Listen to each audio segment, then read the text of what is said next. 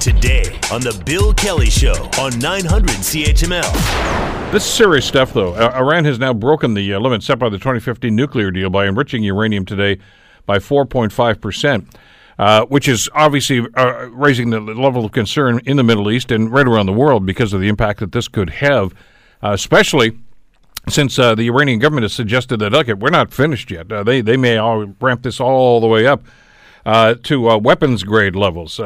Not suggesting they're going to, but they say they have the possibility, and they're thinking about it. Joining us to talk about this is Elliot Tepper, Emeritus Professor of Political Science at Carleton University. The Europeans were trying to find a way to get around the American-imposed sanctions, that is, unilateral sanctions imposed by the U.S.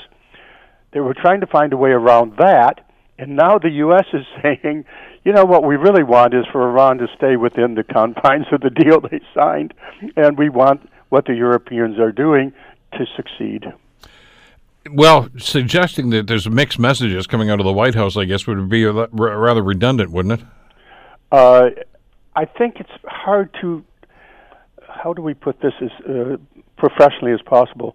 There seems to be a lack of coherence in the approach of the Trump administration to their policy regarding their policy on Iran, and this is what everyone's talking about, there seems to be no off-ramp in the visible in terms of getting us out of a looming crisis. The Bill Kelly Show, weekdays from 9 to noon on 900 CHML.